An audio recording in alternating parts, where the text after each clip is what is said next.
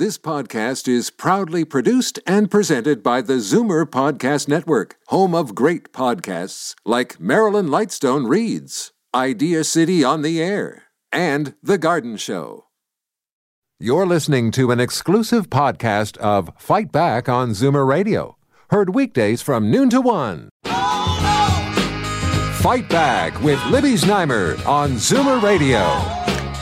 Welcome back. Well, just a few days ago on one of those government briefings, the Minister of Health, the Deputy Prime Minister, Christine Elliott, when asked about where is that iron ring you promised around long-term care, she said vaccinations were the iron ring. Well, as of 3 days ago, only 8,000 of more than 122,000 shots that have been administered have gone to long-term care residents. General Rick Hillier, who's in charge of the rollout, keeps promising to do better. But according to healthcare professionals, his order to prioritize speed above all else is part of the problem. The government is promising to speed up the process. It says residents, long-term care residents in the so-called hot zones will be vaccinated by next week. And the rest of the care homes in the province will be done by February 15th. But the Ontario Medical Association says doctors are facing a lot of red tape and paperwork in their efforts to vaccinate those residents of nursing homes. And it's all another reason why leading gerontologists have called the rollout in long-term care a gong show. So what do you think? What are your experiences? 416-360-0740, toll-free 1-866-740-4740.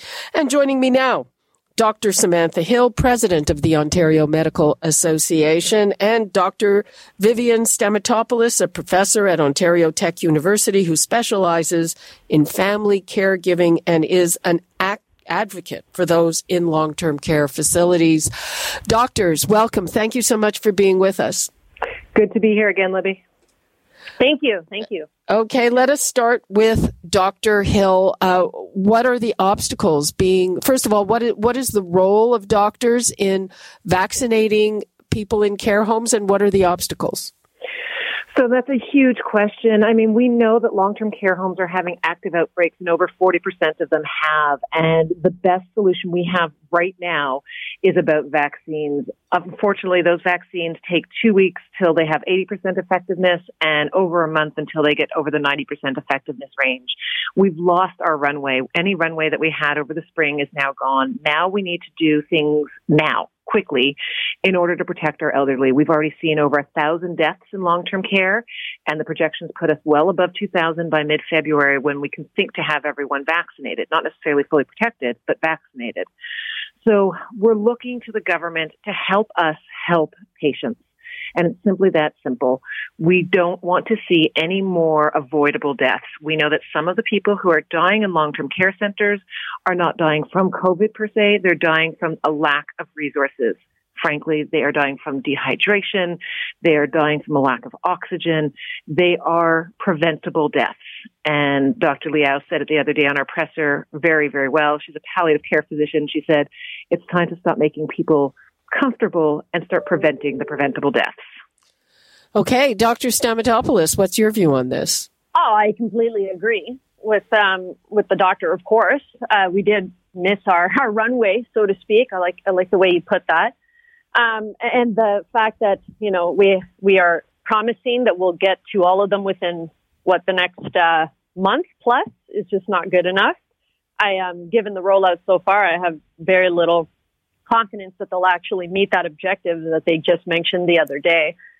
And it's just really sad because at this point, I'm just hearing constantly of, accounts of neglect, accounts of dehydration, malnutrition, and just preventable deaths that shouldn't have happened because of, the ongoing understaffing that was a problem before the pandemic and only exacerbated during the pandemic, especially in these homes with exploding outbreaks. I mean, I posted the statistics earlier today that were courtesy of the Ontario Healthcare Coalition, but we have some homes with 200 plus cases. I mean, we have dozens upon dozens of staff sick at home isolating. Who is filling in for them to provide this care? And then you wonder why we have residents dying from completely preventable causes. I mean, it's horrifying. Dr. Hill, so what, my understanding of the rollout is that it's hospital teams from the big hospitals who are going out to vaccinate the residents. So do family docs from the community have a role in it now? What role do you want? And what about going in to help alleviate these shortages? What do you want to be doing that you're being blocked from doing? Right. So thanks for separating out those two questions because they are two very different questions. I agree extensively with Dr. I'm going to butcher your last name. I'm sorry. I agree extensively with Vivian.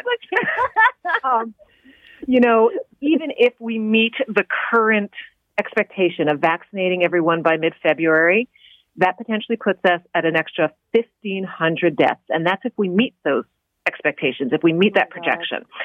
So we need to improve our vaccination. The biggest challenge to that, frankly, I don't think is about who is doing the vaccination right now. Obviously, family doctors need to have a bigger role in this. They know their patients.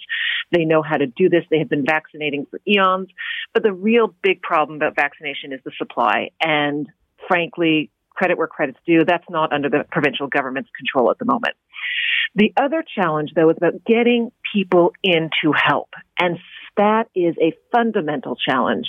Mm-hmm. Red tape is preventing physicians from moving rapidly into long-term care. It's also preventing nurses and PSWs. We do not have enough people. We do not have enough hands at the bedside. Prior to COVID, one physician could take care of an entire long-term care house because most people were well. They just needed help. When people start getting sick, each of those patients takes up more physician time, and you require more physicians in that space. You also require more nurses and more personal support workers to help them with their activities of daily living and all of their medical needs. Well, what is the red tape, though? What exactly is it? Is it an issue of billing? Is it an issue of letting you into the care homes? What is it exactly? It's twofold, and there is some lack of clarity, as always. Red tape is always about bureaucracy and lack of clarity. But it is twofold. There is an issue about remuneration, but honestly, that's not stopping any of the physicians from going in. I know numerous physicians who have gone in, haven't gotten paid, have no idea how they're going to get paid, and it's not going to stop them from going in again because that's what we do. We help our patients first, and we figure out the fiscal side of it later. And frankly, that's what people generally count on from physicians. But there's also issues about being allowed in. There is not a clear hierarchy at times. Particularly, there are differences between the profit and the not-for-profit system. There's differences under once a long-term care center is assigned to a hospital and a hospital starts to take over, who is responsible for that. There are different approaches between physicians who practice long-term care generally versus hospitals. They're both very qualified physicians, but they practice medicine differently with different goals. And we're having trouble coordinating between the moment a long-term care center needs help to when they say they need help, to when that help is found, to when that help is actually on the ground.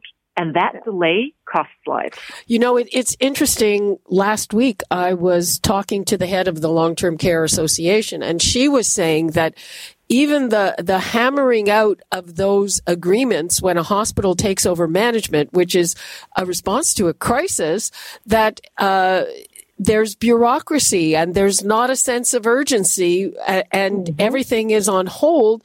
The homes don't get help until those agreements have all the I's dotted and the T's crossed. It's sickening, really, isn't it? It just seems to make zero sense. What is the solution, Dr. Stamatopoulos?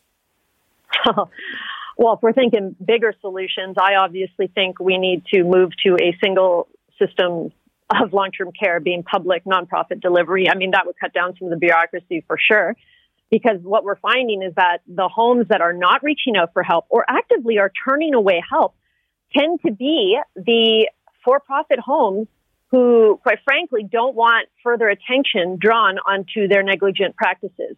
And I've heard from families who have been begging, from staff who have been begging on the ground floor, They need the help. They want the help. And never is the help sent in proactively. It only comes in after we effectively have turned it over to the media, and the media has put the spotlight on how terrible the conditions are at each given of these homes. And then there's a mad dash to send a local hospital in. It's always reactive. This is the textbook approach of our government. There's no proactive method in order to address this. And we've given many ideas, many strategies that could proactively address these issues and really flag which homes are in trouble so we could send in help before it gets out of control. But we never get help in soon enough. And a lot of that is often because of these homes not wanting to draw attention to themselves. Is that your experience, Dr. Hill? So I don't have any personal experience in long-term care, for which I'm currently quite grateful. I know many of the physicians who have gone in are really struggling more so than even the rest of us are. But I will say the for-profit long-term care sites, or the private sites, whatever we're calling them, they have competing interests, and that's a challenge. And it is a very similar challenge, I think, to what we see when we start talking about private health care in general. I think there's a fundamental decision that Canadians need to make. It's not up to me to make that decision, but it's about whether or not we believe in for-profit health care. If we don't, then I don't know why the health care of our elderly would be any different. Well, I know there's been a survey that was recently conducted that shows the vast majority of Canadians want long-term care to be brought under the public health system. So we have that information. I think it was the National Institute on Aging that actually put that survey out in the summer. So we know how the Canadian public feels. Now, the question is, are they going to actually do anything? Is the Prime Minister's office going to do anything at the federal level? And this is what I've been hitting home with their office that I've had calls with over the past week about what they actually need to do if we want to actually effect positive change in the long term in this sector. Well, the last thing I heard, national standards is a problem because of provincial jurisdiction issues that they are prepared to negotiate individually with provinces. Sounds like that's something that it's way off in the distance. Yeah, unfortunately, that's the impression I'm getting too. I'll push back a little bit on the fact that we know what the public wants, because it's easy for the public to say that they want it under provincial or under public spending, but how much extra are we prepared to pay in taxes for that to happen? And that, of course, is the other side of this discussion. There is no such thing as free healthcare. It's a false dichotomy that we believe as Canadians is that our healthcare is free. It is not free. We pay for it with every cent of our taxes, and it's currently already underfunded. We don't have enough doctors. We don't have enough capacity. We were behind even before the pandemic started, and now we are 14 million visits behind. Okay, I'm sorry to interrupt. I just have one question before I have to wrap up here, and that is lots of confusion about sending in the military yesterday. The Premier was saying he would never refuse help. Trudeau offered again.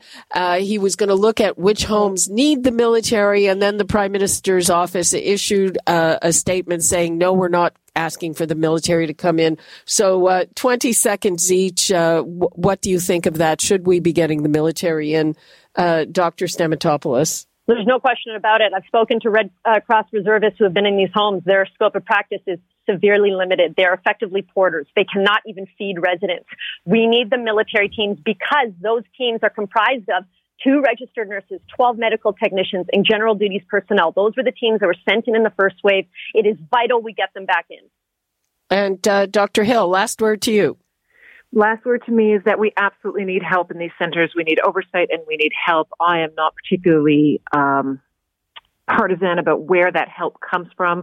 If the military is the easiest and fastest way to get that help in, then let's use it. If there are other ways, that is fine too. But we need more boots on the ground taking care of our most vulnerable. Okay. Thank you so much, Dr. Samantha Hill and Dr. Vivian Stamatopoulos. Thank you. Thank you. Stay safe. Thank you. Stay safe. You're listening to an exclusive podcast of Fight Back on Zoomer Radio. Heard weekdays from noon to 1. You're listening to an exclusive podcast of Fight Back on Zoomer Radio. Heard weekdays from noon to 1. You're listening to an exclusive podcast of Fight Back on Zoomer Radio. Heard weekdays from noon to 1. This podcast is proudly produced and presented by the Zoomer Podcast Network, home of great podcasts like Marilyn Lightstone Reads, Idea City on the Air, and The Garden Show.